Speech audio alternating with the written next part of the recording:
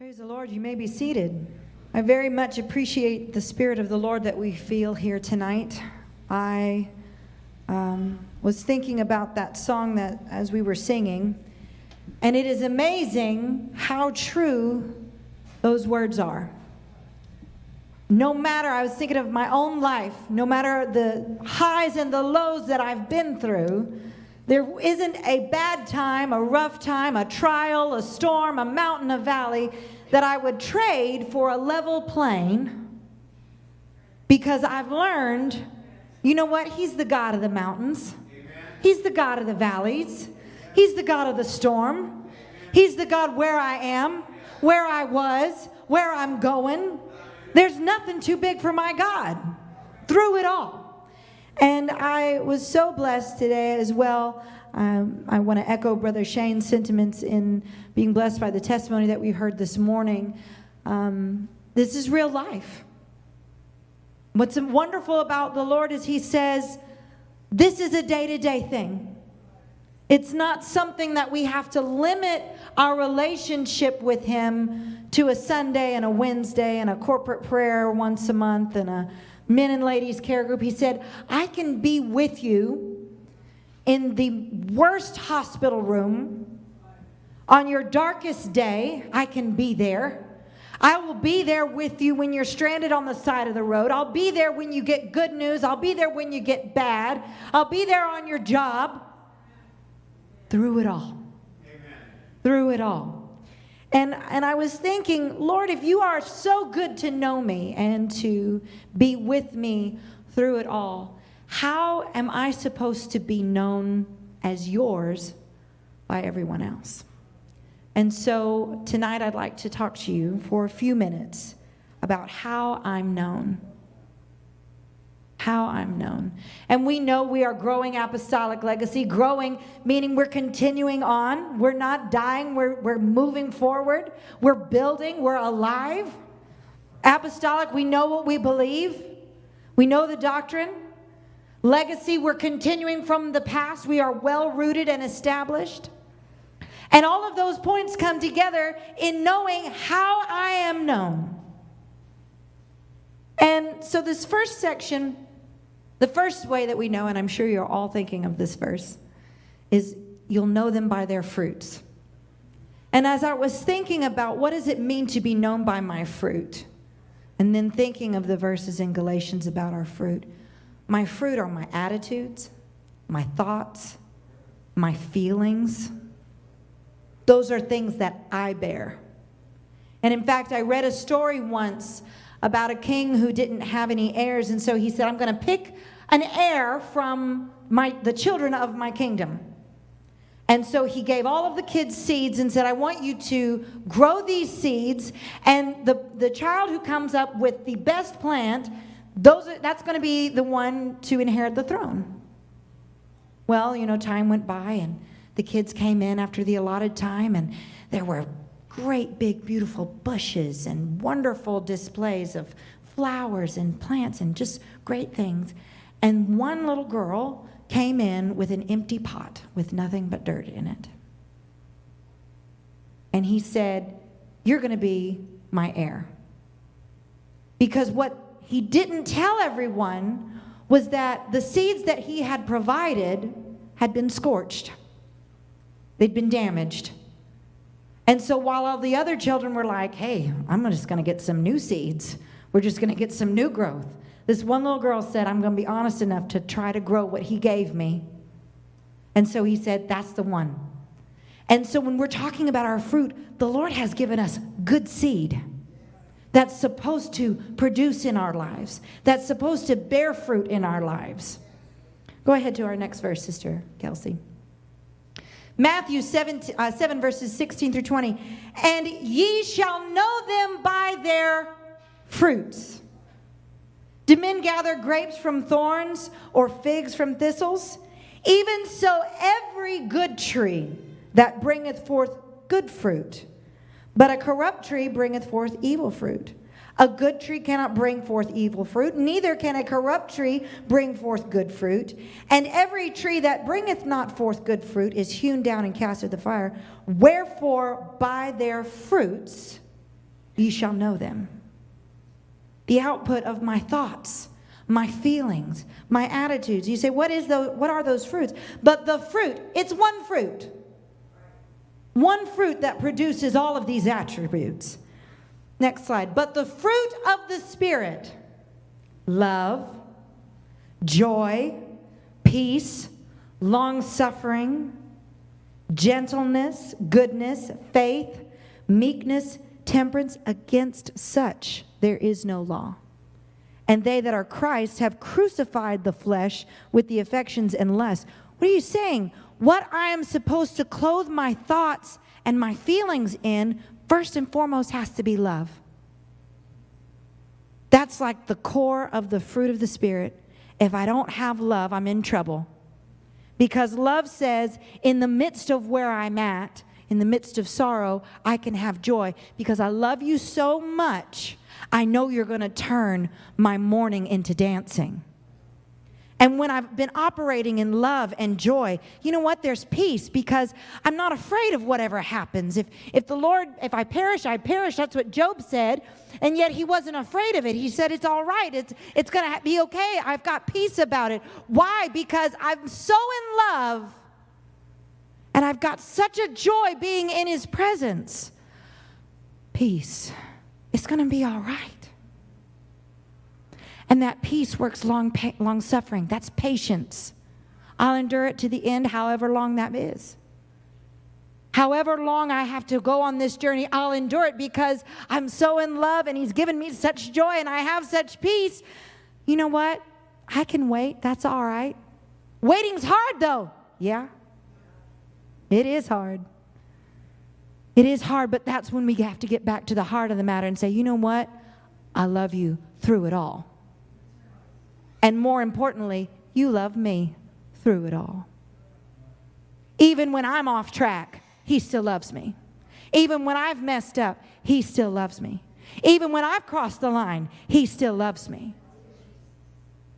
Gentleness, goodness, faith, meekness, temperance. That's all. How do I respond in my day-to-day? How do I respond when somebody cuts me off on the road? And I'll be honest. Sometimes my prayers, Lord bless them, they're idiots. So I feel like it's only halfway there. Right? It's just me being real. Maybe y'all probably got it whipped. I don't quite have it yet. You know, zap them in Jesus' name so that they get off the road for their own safety. And also so that I can get where I'm going. It's a double blessing, y'all. It's a double blessing. But he said all of these things, that starts internal. Fruit is only produced if the plant is mature enough to grow it. Fruit is only produced and suitable to eat if it stays on the tree long enough to get ripe. So fruit takes time. And it's one tree at a time. One tree might be ready sooner than another. One piece of fruit on that tree might be ready sooner than another. You say, well, I'm really working good in the love thing, but I'm really struggling in the long suffering. So does that mean we cut down the whole tree? No, that means you keep working on that tree. You keep growing on that tree. And remember, the Lord said this is a collaborative work. I heard another joke, I'm sure you guys have heard it too, where there was a farmer in a field. And, you know, the first time he had the field, he first bought it, it was overgrown, it was a hot mess, it was just tangled up weeds. And he worked and worked, and he finally got it, and it produced wonderful crop.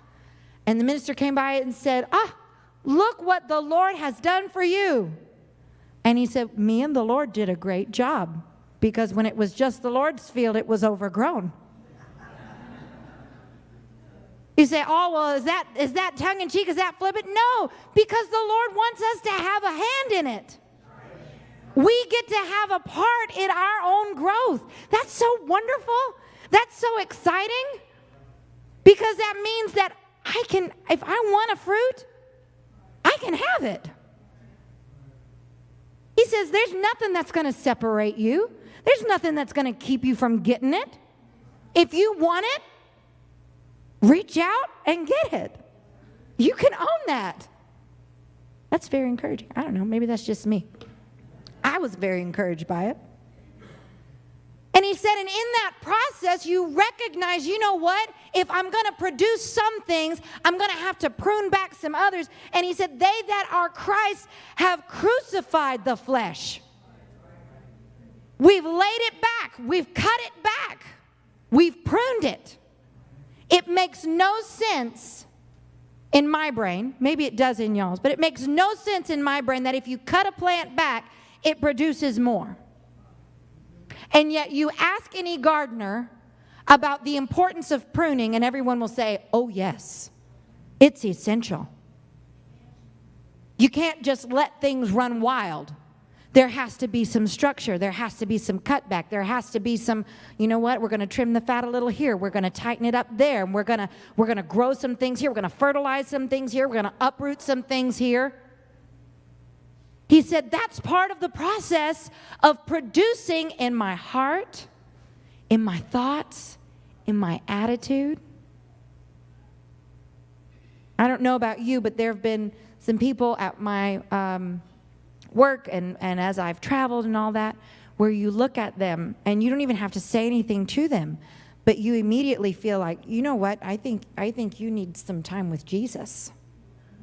Your face is like, it's a real intense thunder face right now. Like, and I hope you're just concentrating, but don't injure yourself. You know, because they're just unhappy. But the Lord said, you know what? If you start growing some things internally with me, you start working on some things with me, before you know it, your very countenance is going to change. You're not even going to realize it. And then you're going to look in the mirror and you're going to be like, you know what? It is a beautiful day. You say, but it's raining right now. Yeah, but you know what? The Lord is the Lord of the rain too. And we need some rain sometimes through it all. By this, all men know that you are my disciples if you love one another. If you keep on showing love amongst yourselves. What does that mean? Those times where I'm tired and I'm irritable and I'm frustrated and I'm snapping and all of that. And my family says, you know what? She's tired. It's not an excuse. She needs to tighten it up. But we love her. We're going to forgive her. Does anybody here get hangry? Amen. I saw a shirt once that said, forgive me what I said for what I said when I was hangry. And I debated purchasing it. I didn't, because I was like, I can't use that. It's not an excuse. I need to not say that. But the truth of the matter is, love says, you know what? You had a bad attitude, or you had a bad response, or you stepped on my toes, or you hurt my feelings, or whatever. But at the end of the day, I love you because you love him, and he loves both of us, and I want to make it to heaven with you. That's how the world knows. That's how the world knows who I am, how I'm known, because I love the body that I'm with. And so that all starts internally. And then what I thought was fascinating about the Lord, go on to the next slide. Not only does he know we are known by our fruit, so those internal things that we produce, but he said you're also known by how you run. Now, this shocked me because I did not know that there was a right way to run and a wrong way to run. You know, we're doing the Run with Fire. These are things that I have learned. There is a right way to run, and there is a wrong way to run. Right ways include you run on the balls of your toes, and you kind of lean forward as you run. Did you know this? I didn't either. I do now. Wrong ways include heel to toe, and it's like you're going through mud, right? And what's amazing about that is that running requires endurance. And it's not just, I'm just going to go out there and run. You got to strength train your knees and your ankles and your core and all of these wonderful things that you're like, I thought I could just get out there and run. You can't. You got to learn how to breathe. I think it's wonderful that the Lord said the Holy Ghost fell like a mighty rushing wind. You got to get stamina. He said you're going to be known by how you run. And in fact, we see that in 2 Samuel. Go ahead, next slide. Then said Ahimaaz, son of Zadok, let me now run and bear the king tidings of how the Lord has avenged David of his enemies. Now, the background of this story was that David's son Absalom had rebelled against David and had taken over the throne temporarily. And so David sent Joab and some of these guys and said, okay, I need you to fight, right, so that I can get my throne back. And this young man was desperate to run. And Joab, the leader of this army, said, no, you don't need to carry this news. You can do it another time. You don't want to bear this one. This is bad news because the king's son is dead. We won the victory, but the king's son is dead. And so Joab told somebody else, you go tell the king. And he immediately went and ran. Now, what's interesting about Ahimaaz is this next line where he said, but anyhow, let me, I pray you, also run. Ahimaaz had no good news to bring to the king about his son. He had no expectation of a reward. He had no, you know what, if I bring good news, the king's going to give me something good. It's going to be wonderful. I'm going to get an extra prize. It's going to be awesome. Because this whole idea of the messenger brings bad news, well, get rid of the messenger. Like that's going to change the news. And if the messenger brings good news, we'll give the messenger something good, right? And yet this young man was so desperate to get into the presence of the king. He was so driven. Please let me run. I've got to get there. I've got to make it to the presence. I've got to get to the throne. I've got to get to the king. Let me run. Let me run. There's no reward, I recognize, but let me run. Next slide. And he said, let me run anyhow. And Joab said, go on, son, and run.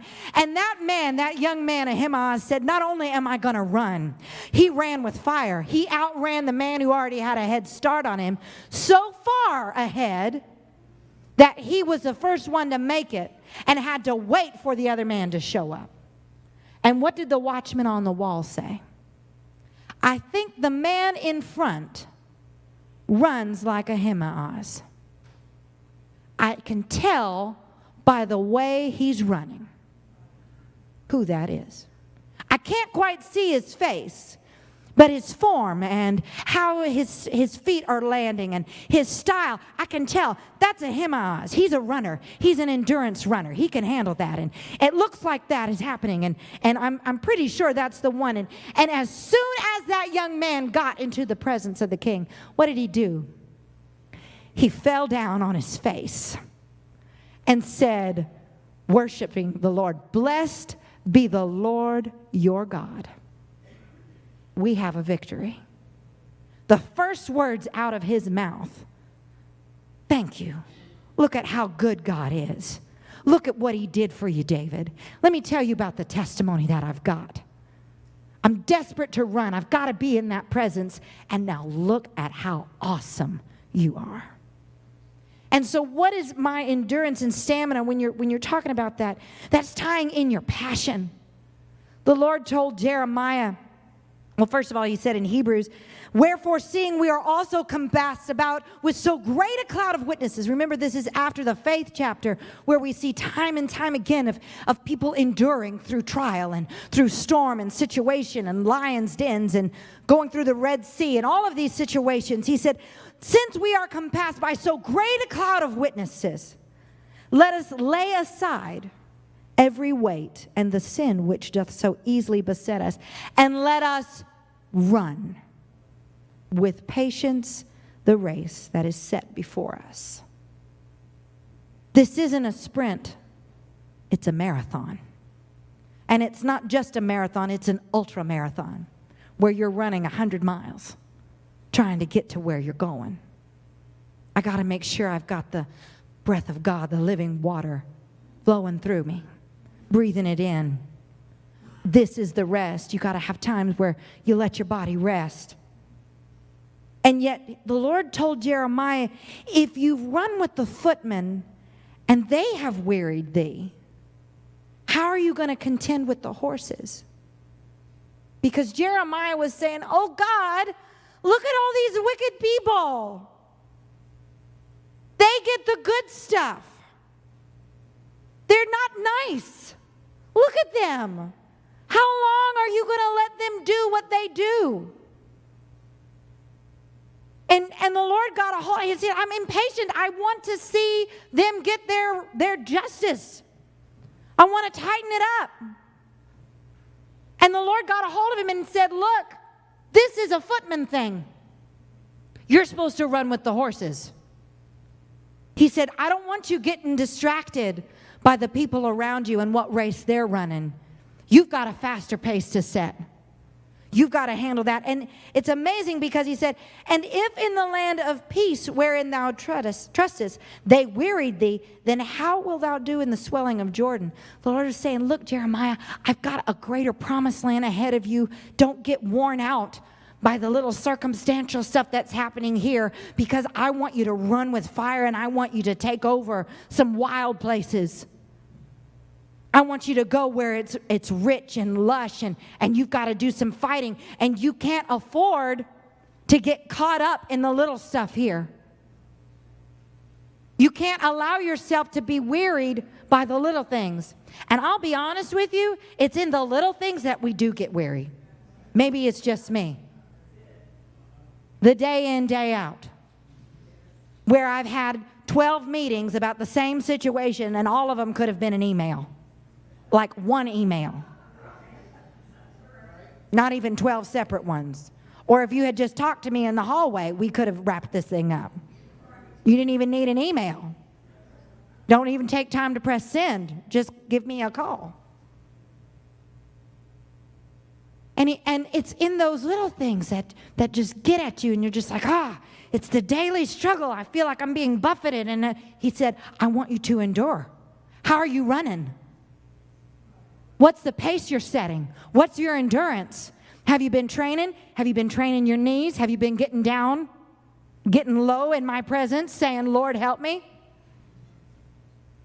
Have you been doing some weightlifting for your legs to say, you know what? I'm going to run. I'm willing to do it. I'm willing to stand. After having done all to stand, stand. He said, I'm going to know you by your run, by what you do, how you continue on, how you endure, your stamina. And I know this church has amazing stamina for us as individuals and then us as a body, because how long do we bear with each other through whatever circumstance, whether with Brother David and Sister Sheena and Brother Tracy and the Keys family and Brother Tim, and I could go through and name again and again, and we have a long list of prayer requests, not because we don't believe that the Lord is answering, but because we're willing to endure until we see his answer. Willing to continue on one step at a time, one day at a time, again and again and again. You say, but I'm tired. I understand, but I'm willing to endure. Let me run. Let me run. You say, I'm weary, but let me run. I'm so passionate to get in the presence of God. You say, but Sister Caitlin, I have nothing good right now to bring him. I'm in the midst of a trial and in the midst of a storm, and I feel like I'm barely able to make it in myself. But you know what? Once I get there, look at how good you are. Look at what you did. Because I endured to get there. I'm willing to do what it takes to get there. And last, he said, I want to know you. You're known by your works. This action in relationship. And what's important to note about this is that works by themselves don't do it. Because you can have works and not have relationship. I think I'm going to say that one more time. You can have works without relationship. But you can't have relationship without works.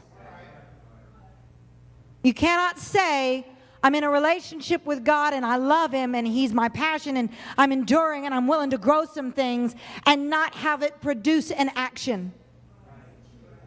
Now you can do things and have no relationship with Him. You ever gone to a restaurant and you're being served by the waiter? They're serving. They're giving. But if you called them up another day and said, you know what, I'm kind of sick in bed. Would you mind coming over and serving me some soup? First of all, how did you find my phone number? There's no relationship there. There's work, but there's no relationship. And now notice that picture. There's 1, 2, 3, 4, 5 people in that picture. So where the first two, those were things that I do. I have to make some changes to produce some fruit for me in my thoughts, my attitudes, my feelings. I have to be individually willing to run my race. I have to be willing to put one foot down in front of the other.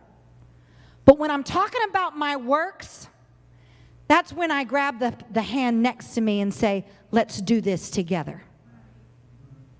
Because it's not just about building relationships here, which this is our first and foremost, but it's about building them here. And so he said, James chapter 2, verse 17, so also faith, if it does not have works. And what are works? They're deeds and actions of obedience to back it up. By itself is destitute of power, inoperative, or dead. And he said in Ephesians, his intention, then that's the Lord's, was the perfecting and full equipping of the saints, his consecrated people, that they should do the work of ministering toward the building up of Christ's body, the church, that it might develop until we all attain oneness in the faith. He said this work process was so that together we're all working to serve each other and build up each other and support each other and grow with each other, so that all of us together attain oneness of the faith, in faith. And in fact, Jesus told Simon Peter in Luke, he said, Simon, Simon, behold, Satan has desired to have you that he may sift you as wheat. But I have prayed for thee that thy faith fail not. And when thou art converted, when you've had your time where you've realized, I've got some growth to do, I've got some endurance to and stamina to establish, when you realize, man, I'm sold out to this, he said, I want you to turn around and strengthen your brethren. None of us are lone rangers for God. There's a reason why he said, I want you all to be as many parts of the body. It's still one body. He said, you're all of us, we all bring different assets to the table. And you say, is there a place for me? Yes. Yes. And I'm known by how I connect with those who share the place with me. You say, well, I just come to church and I just get fed. Well, you're missing out. I love you, but you're missing out.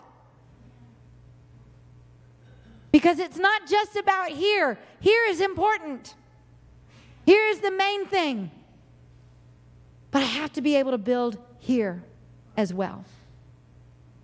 And I don't know what all of us are facing. I know each of us is coming here tonight with our own trial and our own difficulty and circumstance. And yet, what's so wonderful about the Lord is he said, no matter where you are, I am there. And the more that we get to know him and let him know us, the more the world sees us as who we are, called, chosen, royal priesthood, holy nation, chosen generation. And so if you need a touch from the Lord, we're going to stand and have our musicians come. I'm closing. But if you need a touch from the Lord tonight, you feel like, man, I haven't been growing some fruit in the way that I should, and maybe my endurance hasn't been the best, and I need to stop by at the water station and get some living water. Maybe I need something to refresh my soul. Maybe I need to cut back on some things. Maybe I need to work on growing some other things. Or, you know what? Maybe I just need to connect a little bit more to the body. Sister Sheena announced that we've got care groups. Well, I don't like a big thing. They're small. They're good. Whatever you have a need here tonight, I want you to know that the Lord can provide it. He can meet that need. And not only will He meet it, He'll go above and beyond with it. So long as I do my part. I'm willing to grow. I'm willing to endure. And I'm willing to connect. Let's just come to the front. We're going to pray.